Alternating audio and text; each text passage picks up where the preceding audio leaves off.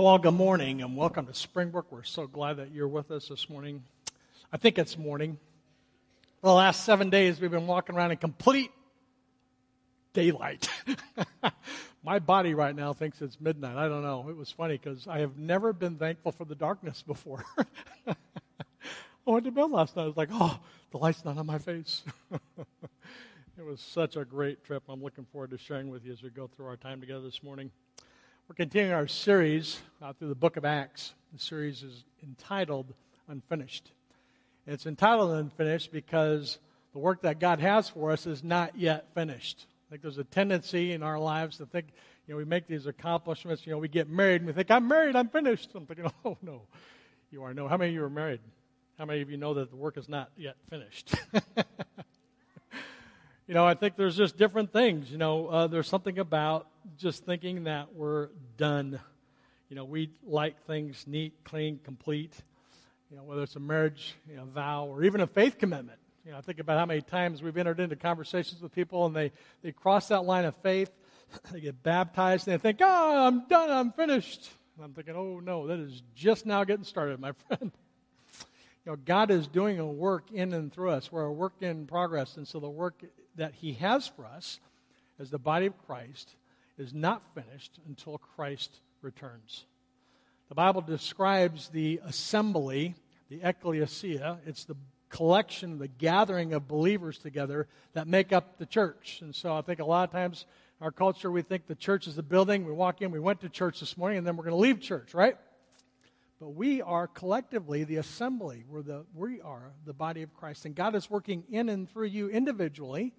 He's working in and through us together as the body of Christ, the church. And so the work that He has for us is unfinished until that day that Christ returns. And it says in Scripture that Christ is going to return. And so that's what we're waiting for. And as you read through the book of Acts, it's just a beautiful story of how God unfolds His plan for what we're supposed to be doing as the church. And the work He has for us is not yet finished. We showed up to Alaska. We left Saturday. We showed up to our Sunday. We all set in. Our first project Monday morning was to finish up a project that was left unfinished by the team ahead of us. And so we got up on the roof, and we were looking at that whole roof was done, and there was a strip down the middle that they had to stop working on because it started to rain. And we were all standing there looking at it, go, oh, man, that had to hurt. Don't you know they've worked on this roof for an entire week, and they didn't put that last little strip on because of the rain. Their work was unfinished. And so there was just like, oh, man, they didn't get to finish. There's something about being unfinished that's disturbing. We want to finish our stuff. We were at a project towards the end of our week, and it started to rain on us. And we were like, we can't leave until we finish the job. And so being unfinished is uncomfortable. But we are not yet done. We are a work in progress. And that's what this series is about. It's about how can we live out God's will for our life? How can we know God's purpose? What are we supposed to be doing in light of who we are together as the body of Christ, in light of the fact that one day Christ is going to return. And today we're looking at how do we live a life with purpose? How do you live a life of purpose? We're going to be looking at the life of the Apostle Paul. We're going to be looking at the end of the chapter, the very end of the book, in Acts chapter 28. We're going to be looking at some principles that we can glean from Paul as we come to the close of the book and look at some principles that we can apply to our life. Paul was a well-educated Jew named Saul before he became a Christian. Prior to his faith story, he did his best to destroy the early church, to persecute Christians. He was present at Stephen's stoning when he was killed. Paul was a persecutor of the church. And after he became a Christ follower, he became the persecuted. And so Paul would experience those same things that he was bringing on to those earlier believers. Paul would become one of the greatest missionaries throughout Christianity as he moved through Asia Minor and Europe, and his story and the book are absolutely fascinating. If you have not had an opportunity to read through the book of Acts, I would encourage you to do it. It describes what we're supposed to be doing when we come together on Sunday morning. It describes what we're supposed to be doing when we leave the doors. It describes what it means to be a part of the body of Christ. If you haven't read the book of Acts, I would encourage you to do that. We're going to continue the next couple of weeks going through different passages in Acts as we go through this series. But we're going to look at Paul's example this morning as we look at how to find purpose.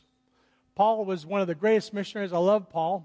missions is one of my primary gifts as well, and so I think I feel kindred to Paul.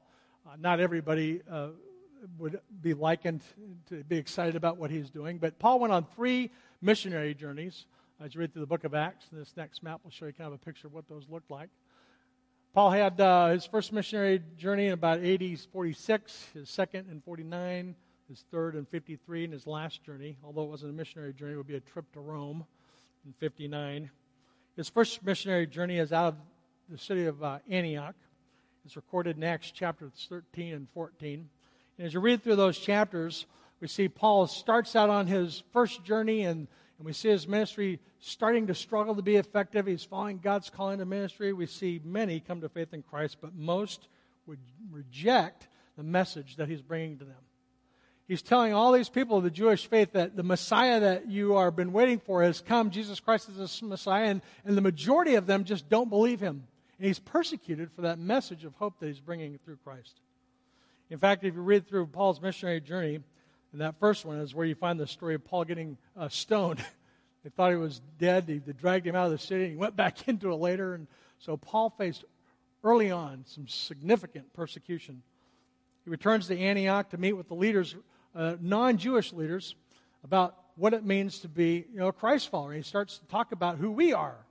So he meets with these Jews, and he's talking about this message is not just for us, but it's for the non-Jews as well. And so we're grafted in. And so early on, you see a clear distinction between who's Jew and who is not, and who is a Christ follower. And so there's a split between Christianity and what you find in the Jewish faith. You see that today as well. And so you can see there's people of the Jewish faith that are still waiting for a Messiah, and we have Christians that believe that Jesus is the Messiah, and you see a clear distinction. And you saw that back in the New Testament early on as well. So Paul returns to Antioch to meet with leaders about non-Jewish Christians, and is it okay for us to be a part of the body of Christ as well? And he has this meeting with them and prepares for his second missionary journey. That's recorded in Acts chapter 15 through 18. And he revisits all the churches that he visited the first time from his first trip, and he heads into Asia Minor, into Greece, into Europe. And at Philippi, he and the missionary team get beaten, and they get imprisoned. So Paul just continues to drive out, telling people about Christ. And every time he gets out there, he finds resistance. He's constantly being faced with just different types of trials. We find him beaten. He's imprisoned. And while he's in prison, he actually starts to rejoice because he's suffering in Christ. It's at that time we see the story where they're in jail together, and while they're singing, the jail gates break open, their chains fall off. And the jailer witnesses all this. He comes to faith in Christ, he and his whole family. They put their faith in Christ, but it's at that time that the government just begs Paul and Silas at the time to please just get out of here. And so he would return, prepare for his third missionary journey. It was during Paul's second trip that he met, and we have a disciple that most of you are familiar with. It's Timothy. And so as you read through his second journey, you see several people coming to faith that become significant with regard to the Christian movement. It's in his third missionary journey that's recorded in Acts chapter 18 through 20. It's on this journey that we find powerful teaching by Paul. We see significant miracles.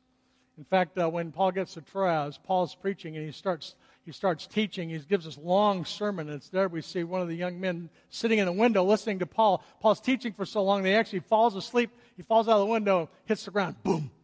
Everybody thinks he's dead, but Paul revives him. This is why we give you comfortable chairs. We don't want anybody falling out of the window, getting killed. I don't know who's going to be able to bring you back to life. Jesus could.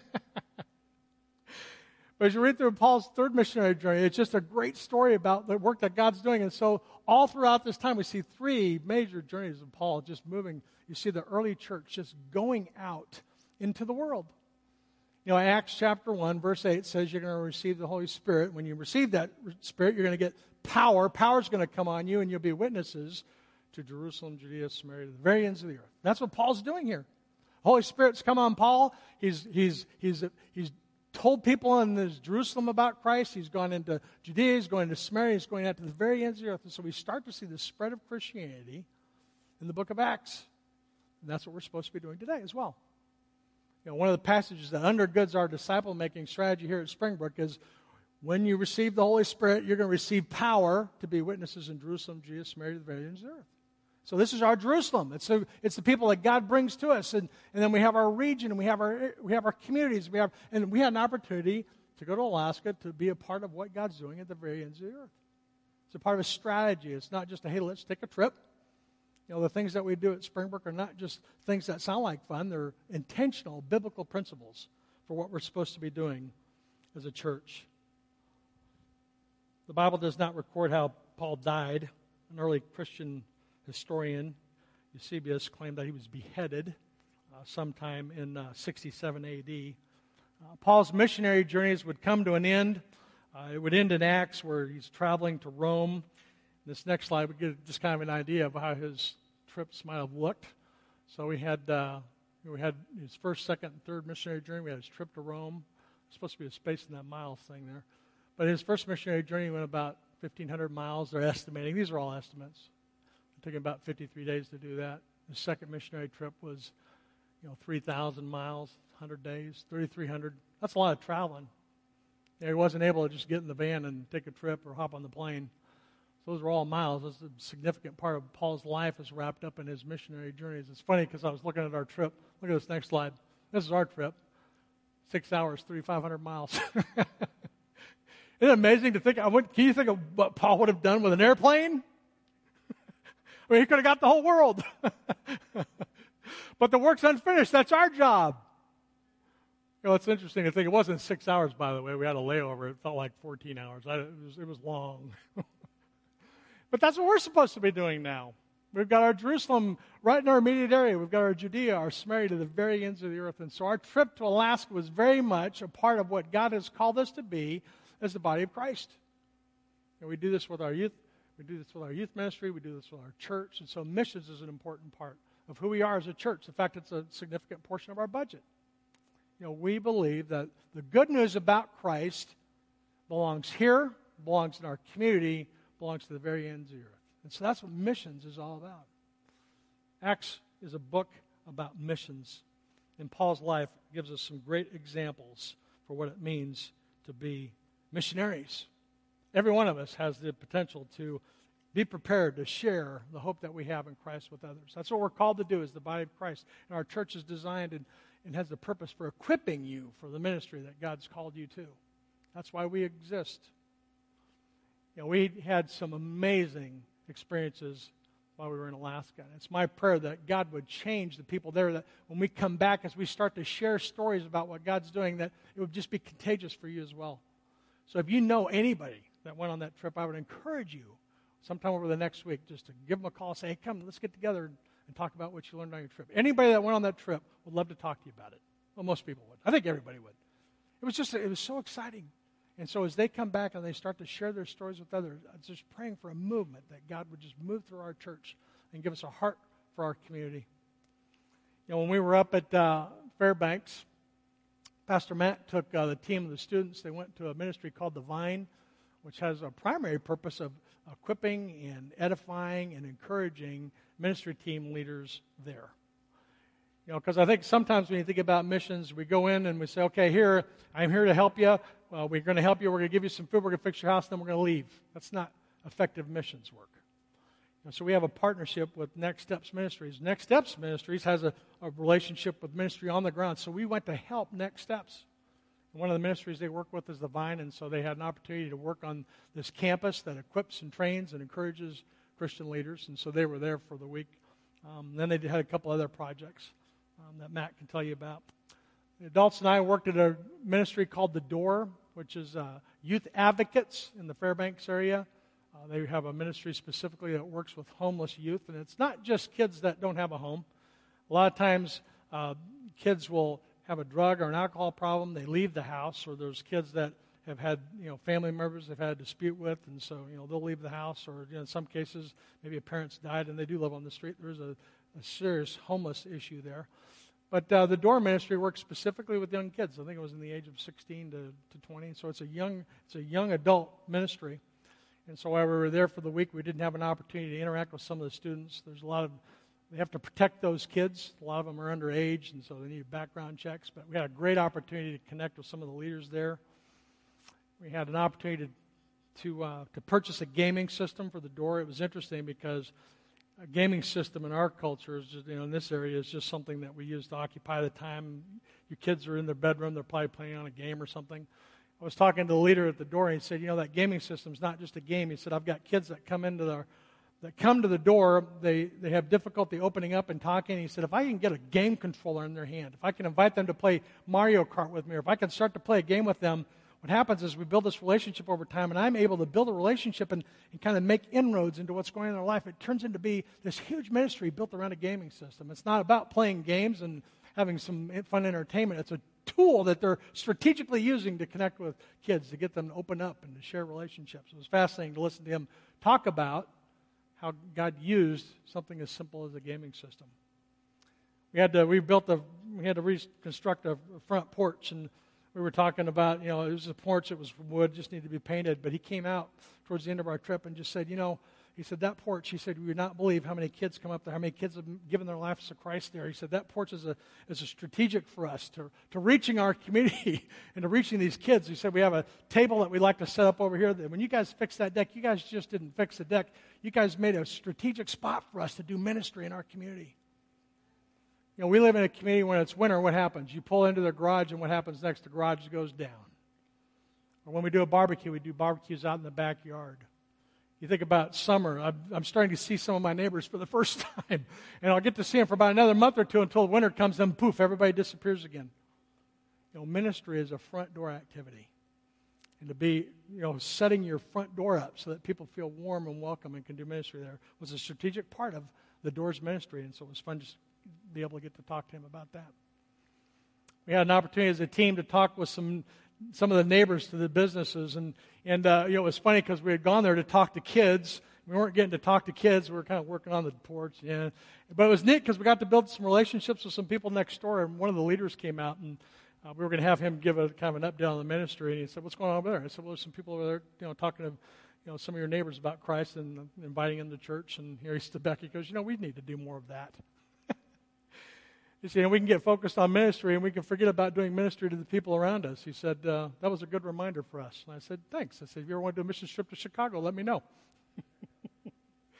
A missions trip breaks you out of your complacency. It strips away all the distractions, and it focuses you on what God has for you and for your team and for your church. And it was such an exciting trip. We had some of the most awesome stories. Our devotion times, we did devotions in the morning, we did devotions in the afternoon, we came together and we ate a meal together in the evening. We did devotions in the evening, and it was just such a rich, rewarding trip. I tell you, it is so hard to explain to somebody what a trip like that does to you. It's really hard to put those kind of things into words. It really is difficult. And I just want to encourage you, I so much appreciate your praying for us and commissioning us as we went to Alaska. That was an important part of your sending us to be a part of what God wanted to do there. And I'm praying for what God would have us do as we come back. We had a commissioning service there after we got done, commissioned us to come back. It was such a powerful time. And I want to encourage you, if you know anybody that went on the missions trip, please just continue to pray for them. I'd encourage you to write notes of encouragement, emails. One of the most difficult things about coming back from a missions trip is having to engage with what's happening here. For a full week, there's been no noise, there's been no distractions, there's been no TV, there's been no Facebook. Somebody had made a comment, I thought you were going to post stuff on Facebook. I said, well, we did once, they said, there's only 2 pictures. So, well, it's not Instagram, man. We got no cell signal up here. We ran out of data. It was a complete disconnect from typically what you experience throughout your week. And then to have to come back into this and to figure out how to assimilate back in without losing everything that you have learned is difficult. And so coming off a trip can be as difficult, if not more difficult, than when you leave. And so I would encourage you to continue to pray for our team. And we can't put into words everything that God did there. And we're looking forward to continue to share some stories with you. But we have a video that Pastor Matt put together we want to share with you that kind of highlights some of the great things that God did. Let's watch that video together. Amen.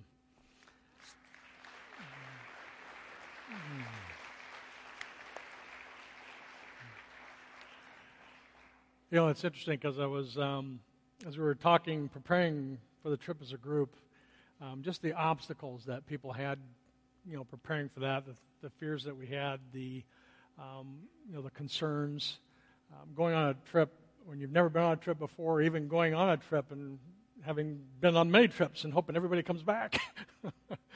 There's always something that is to be feared going into a work that God's calling you to do. I was thinking about Abraham when God calls him. He says, look, go to the land that I will show you.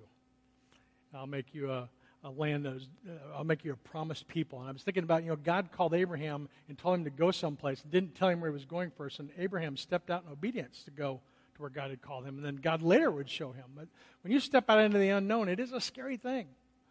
But I tell you, I have never stepped out into the unknown that I didn't come back going, wow, I'm really glad I did that. I think there's a lot of times in people's spiritual walks and their spiritual journeys, there's a fear of, hey, what's going to happen in my life if I commit my life to Christ? Or what happens if I get baptized? Or what happens if I join a church? Or what happens if I get connected to a small group? There's a lot of fear that holds people back. And I just want to encourage you this morning not to let fear hold you back. We serve a God that is great, that loves us, that wants a relationship with us. And regardless of where you are this morning, it's my prayer that God would continue to move you forward. The Christian journey does not stop. It's not a stagnant kind of a faith. We're unfinished work, and God wants to do continued work in us. So this morning, as we talk about how to live with purpose, we're going to look from Paul's life at three principles that we can apply to our life that will really give us a life of how to live with purpose. Paul finds himself at the end of chapter 28. He's in Rome, and he's come together, and he wants to call together the leaders of the Jews, and he's under Roman guard, so it's kind of under arrest, but it's not. It would be kind of like he's got his own private cell thing going on in there, but he's under guard with the Romans, and so he's not just free to come and go as he wants, and so he wants to call the Jewish leaders together to have a conversation with them. And in verse 17 it says he calls them together. When they had assembled, Paul said to them, my brothers, although I have done nothing against our people or against the customs of our ancestors, I was arrested in Jerusalem and handed over to the Romans. They examined me, and they wanted to release me because I was not guilty of any crime deserving death. But when the Jews objected, I was compelled to appeal to Caesar. Not that I had any charge to bring against my own people. For this reason I have asked to see you and to talk with you. It's because of the hope of Israel that I am bound with this chain. They replied, well, we haven't received any letters from Judea concerning you, and none of the brothers who have come from there has reported or said anything about you. We want to hear what your views are, for we know that the people everywhere are talking about this sect. They're talking about Christianity. Everyone's talking about Jesus Christ, and the Jewish leaders want to know more. So they arranged to meet Paul on a certain day. In verse 23, it says, and they came, even in larger numbers, to the place where Paul was staying. From morning till evening, he explained and declared to them the kingdom of God and tried to convince them about Jesus from the law of Moses and from the prophets. Some were convinced by what he said, but others would not believe. They disagreed among themselves, and they began to leave after Paul had made this final statement. The Holy Spirit spoke the truth to your forefathers when he said through Isaiah the prophet, go to this people and say, you will be ever hearing, but you will never be understanding. You will be ever seeing, but you will never be perceiving. This people's heart has become calloused. They hardly hear with their ears. They have their eyes closed. Otherwise, they might see with their eyes and hear with their ears and understand with their hearts and turn, and I would heal them. Therefore, I want you to know that God's salvation has been sent to the Gentiles, and they will listen. For 2 whole years, Paul stayed there in his own rented house and welcomed all those who came to see him boldly. Without hindrance, he preached the kingdom of God and taught about Jesus Christ the Lord. As we come to the very close of the book of Acts, we find Paul, after having completed all these missionary journeys. He's been beaten, he's been stoned, he's been jailed, he's done miracles. We see all these missionary journeys. He's covered thousands of miles, and here we see him at the end of his ministry, at the end of the book of Acts, with these prophetic words that he would have for us today, where we can find purpose for how we can not only finish well, but how we can live out the life God has called us to as well. There's 3 principles. The first principle is that we need to be faithful with our spiritual gifts. There should just be a number 1 there somewhere. We need to be faithful with our spiritual gifts. Paul had a teaching gift. He was a missionary, and he was faithful to the very end. In verse 23, it said that they arranged to meet Paul on a certain day. They came in larger numbers where he was staying. From morning till evening, he continued to explain and declare to them the kingdom of God and tried to convince them about Jesus from the law of Moses and from the prophets. All day long, after having all these missionary journeys, all these years, he's still standing fast and holding firm to the call that God has placed on his life. Sometimes we get discouraged. Sometimes we do get discouraged and we just want to give up. I'm tired of this. I've been telling you 100 times, so I have to keep telling you this. We get discouraged. We get tired of continuing to repeat ourselves. And we get discouraged. And we want to give up. Paul didn't do that. He remained faithful, continuing to talk day in, day out for hours with anybody that was willing to listen to him. He remained faithful to the gifts that God had given him. Every one of us has a spiritual gift. The Bible says that if you are a believer, the Holy Spirit has come in you, and you have a spiritual gift. It's like our spiritual job description. God has predestined you and given you a gift beforehand. He predestined you and gave you a gift that's irrevocable. We have our spiritual gifts class coming up in August. I encourage you, if you don't know your spiritual gifts or you want to know more about spiritual gifts, sign up for that class. It will give you a whole new perspective on how God has designed and wired you. Ephesians 2:8-9 says that you've been saved by grace through faith, not by works that no one can boast. For God has predestined for you the work that he has for you in advance. God has a job for you to do, and it's reflected in your spiritual gift. Paul had the gift of missionary and teaching, and he was faithful at that to the very end. And every one of us has a spiritual gift as well. And if we're going to live with purpose, according to what God would have for us, we have to understand what gifts he has given us. We need to be faithful with our spiritual gifts if we want to live with purpose. The second principle that we see from Paul as he ends up his life here is that we need to be available for others. We need to be available for others. In chapter 28, verse 30, it says for 2 whole years, he lived there for 2 whole years at his own expense, and he did what? He welcomed all who came to him. Availability is really important if we're going to fulfill the purpose that God has for us in relation to other people. When we were on our trip last week, it was funny because we showed up in our rural community task list. Okay, what are we going to do? What are we going to do? What are we going to do? I was like, well, we're doing it. So we're going to stand here for a little while. We're going to be available. Just sitting idle, quieting your own heart, quieting yourself, just finding a place where you can just be comfortable in your own skin with who you are and not having to fill your mind up with TV and distractions and cell phones. I don't know if you've ever noticed, but you could sit in a restaurant. If you're going out to lunch today, I want to encourage you, just look around at the restaurant and see how many people have their cell phones in their hands. We can't even sit and have lunch and enjoy quiet time without putting a cell phone in our hands. We're constantly filling our minds with some activity. If we want to fulfill God's purpose for us, we have to be available for people around us, for our spouses, for our children, for our parents, for our friends, for the people that we go to school with. We have to be available for others. You see, God has called us not just for ourselves, but so that we can be witnesses to those around us. And we have to put ourselves in a position to be available to share the hope that we have within ourselves with others when they ask. Availability is something that you have to really work at doing intentionally. It does not happen by accident. I've got a calendar, and when somebody needs to meet with me, I've got a little link. People can put time on my calendar for me, which was kind of scary when I first started doing it. He goes, hey, can you got some meeting? Well, I don't know. This day doesn't work for me. How about you? Well, this doesn't work for me. I mean, I'm starting to catch my breath because I do not have I'm organized because I have to be, but organization is on the bottom of my gift mix. And so I was like, I can't pick a date. Would you just pick one yourself? Here's a link. Put it on my calendar. But it's interesting when you make yourself available for that way, all of a sudden stuff starts popping up on my calendar. And so I have to kind of be careful with how I use that. But the bottom line of that is it's important that we make ourselves available for other people. It does not happen by accident. I've got on my calendar, I've got lunch blocked out.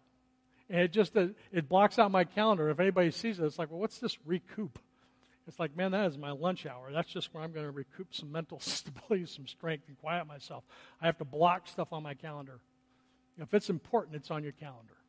If you want to know what's important in your finances, you can look at your checkbook. If you want to know what's important in your life with your time, you can look at your calendar. We fill our calendars up. And if we're going to fulfill God's purpose for who He has called us to be as Christ followers, we have to make ourselves available for the people around us. It's an important part of how we fulfill God's plan for us. You are not your own. You've been bought at a price. And we have a responsibility for sharing that hope that we have with others. We need to be available for others. We need to be faithful with our spiritual gifts. We need to be available for others. And then third, we need to keep our focus on Jesus. We need to keep our focus on Jesus. You know, it's so easy to get distracted, even in ministry. It can be a distraction. In verse 31, it says that Paul boldly and without hindrance preached the kingdom of God and taught about the Lord Jesus Christ. His focus was on who Christ is. And you would think in the context of ministry, as a pastor, that would be easy to do, to keep your focus on Christ. You know, I came out of it. I was an executive with a healthcare company, Baxter, and man, Christ wasn't even on my radar. And so at some point I transitioned into ministry, and I thought, well, this is going to be great. I won't be distracted. I'm always going to be focused on God. But you would not believe how much time it takes to thinking about who's going to mow the grass. How did all those mosquitoes get in that lobby? I don't know if we went to leave. We had a mosquito problem last week. That water came up, the water rose, the mosquitoes were, there's an infestation here. You know, God has entrusted us with a ministry center, and we're salt and light. We have a place for people to come in and connect. We can worship here. We do ministry here. There's something happening every day in here. You know, this is a great facility. God has entrusted to our care, but it takes work maintaining it. And so even if it's not that, then I've got 4 kids. I love spending time with my kids, and so I've got my kids, I've got my family, I've got things at home. I haven't even touched my grass yet. I mean, we can fill things up so quickly. Even in the context of ministry, we can get distracted. I had one of my neighbors out. Let's see if he's here. Matt? No. Matt was out in his yard the other day. He came in. I was walking into the house. He goes, "How was your trip?" And I said, "It was great. I'll see you later." And I stopped for a second. I was like, wow, that was pretty bad. So I went back over. The trip was great. We got to talk about Jesus. I got so distracted with where I was going that I forgot, wow, God just dropped an opportunity right in my lap. And I would have missed it if I hadn't stopped to remind myself, hey, look, everything I do needs to be done unto the Lord and focused on who Christ is and what He has for me. And that's what Paul did. I mean, he was talking and reasoning. He was available for people. He didn't get discouraged. He didn't give up. We're at the end of the book of Acts. We've only got, this is the last verse. I mean, he could have read it. Paul could have sat back and go, whew, man, I'm tired. It's the end of the day. Let's go on vacation. I mean, he had been working his entire life on ministry, and even to the very last day, we find him focused doing what God had called him to do. He was faithful with his gifts. He made himself available to others, and he never lost his focus on Christ. I figure, man, if we can do those 3 things, those are 3 principles that will help us to be able to live with purpose in our own lives. We had so much fun on our trip to Alaska, but you know what? The work is still unfinished. You know, God's done some great work here at Springbrook, but the work is still unfinished. I know people are excited about what God's doing in their own life, but the work is yet unfinished. You know, we are a work in progress. The Bible calls that sanctification. It's growing more and more to be like Christ. We're justified by faith once. We make a faith commitment. We have the assurance of salvation. I know where I'm going. I'm going to heaven. It's a one-time event, but now we have to live this thing out. We have to work out our faith with fear and trembling and encouraging one another, all the more as we see the day approaching. That's why the body of Christ is so important. We need each other. We need to encourage one another. It's encouraging to see you out there this morning. We're encouraged when we come together. We're encouraged when we share stories about what God's doing in our lives. That's how we build one another up. Until Christ returns, that's what we're going to be doing. So I just want to thank you again for your prayer for us as we went to Alaska. I'm looking forward to what God's going to continue to do in and through us individually and as a church. I'm really excited about what God's doing at Springbrook. And I just want to pray for each of you this morning that God would use this time this morning to stir something in your heart, that you would recognize where you have growth opportunities. If we can help you take the next step on your spiritual journey, we'd love to do that. We have a starting point class coming up. We have a spiritual gifts class. Everything that we do in our pathway here at Springbrook is designed to help people move forward on their in their spiritual journey. And so please just let us know how we can do that. Our ushers are going to come forward in just a moment, and we're going to collect our tithes and offerings, and we're going to get those welcome slips from you as well. But, on your welcome slip, there's some places on the back for that. If you want to know more about how to have a relationship with Christ, I want to encourage you just to indicate your interest in doing that. I'd love the opportunity to talk to you about why we do what we do. It's all rooted in who we are in Christ. And so if you have questions about how to have a relationship with Jesus, I would love the opportunity to follow up with you, or a member of our staff or one of our ministry teams would love to talk with you about that. If you want to make a faith commitment today, if you want to enter into that relationship today, you can come up right after the service. I'll stick around out here to answer some questions. I'm going to rest anyway. So I'd love to talk with you more about how to have a relationship with Christ. Or if you haven't been baptized yet, we have our next baptism service coming up. We have our small groups going to be opening up in a couple of weeks. And so if there's any way that we can help you take your next step on your spiritual journey, just let us know. I'd love to do that. If you have any questions about anything that happened today, or if you have any questions for me, our staff, or any of our ministries, there's a little place down at the bottom for prayer requests. You can just write those out. We'll be collecting those in just a minute. If you didn't have a chance to fill it out before they come around, there's a black box out in the lobby. You can drop it in there. Would you pray with me? Father, I just want to thank you for the hope that we have in Christ. I thank you for the work that you're doing in my life, in the life of the individuals here at Springbrook that call Springbrook Church their home. God, just thank you for the great work you're doing. And I thank you for the opportunity we had to go on this trip. It was just a blessing. I know it took a great number of resources. It took a lot of planning. And God, I just want to thank you for going before us there, for the lessons that we learned. God, I just thank you for this church, for the opportunity we have to be witnesses in our Jerusalem. God, help us each to be effective at sharing with people around us. God, just thank you for your call in our life. And I thank you for this time. I pray for these three principles seem to be pretty simple, but God, help us to be able to reduce and apply these to our lives. God, we want to live with lives with purpose. Our community, people around us, there's just so many different distractions. There's so many things that can throw us off guard, but God, help us just to keep our eyes on you. We look forward to all that you have for us. We lift the remainder of this day up to you, and we pray all these things in Christ's name. Amen.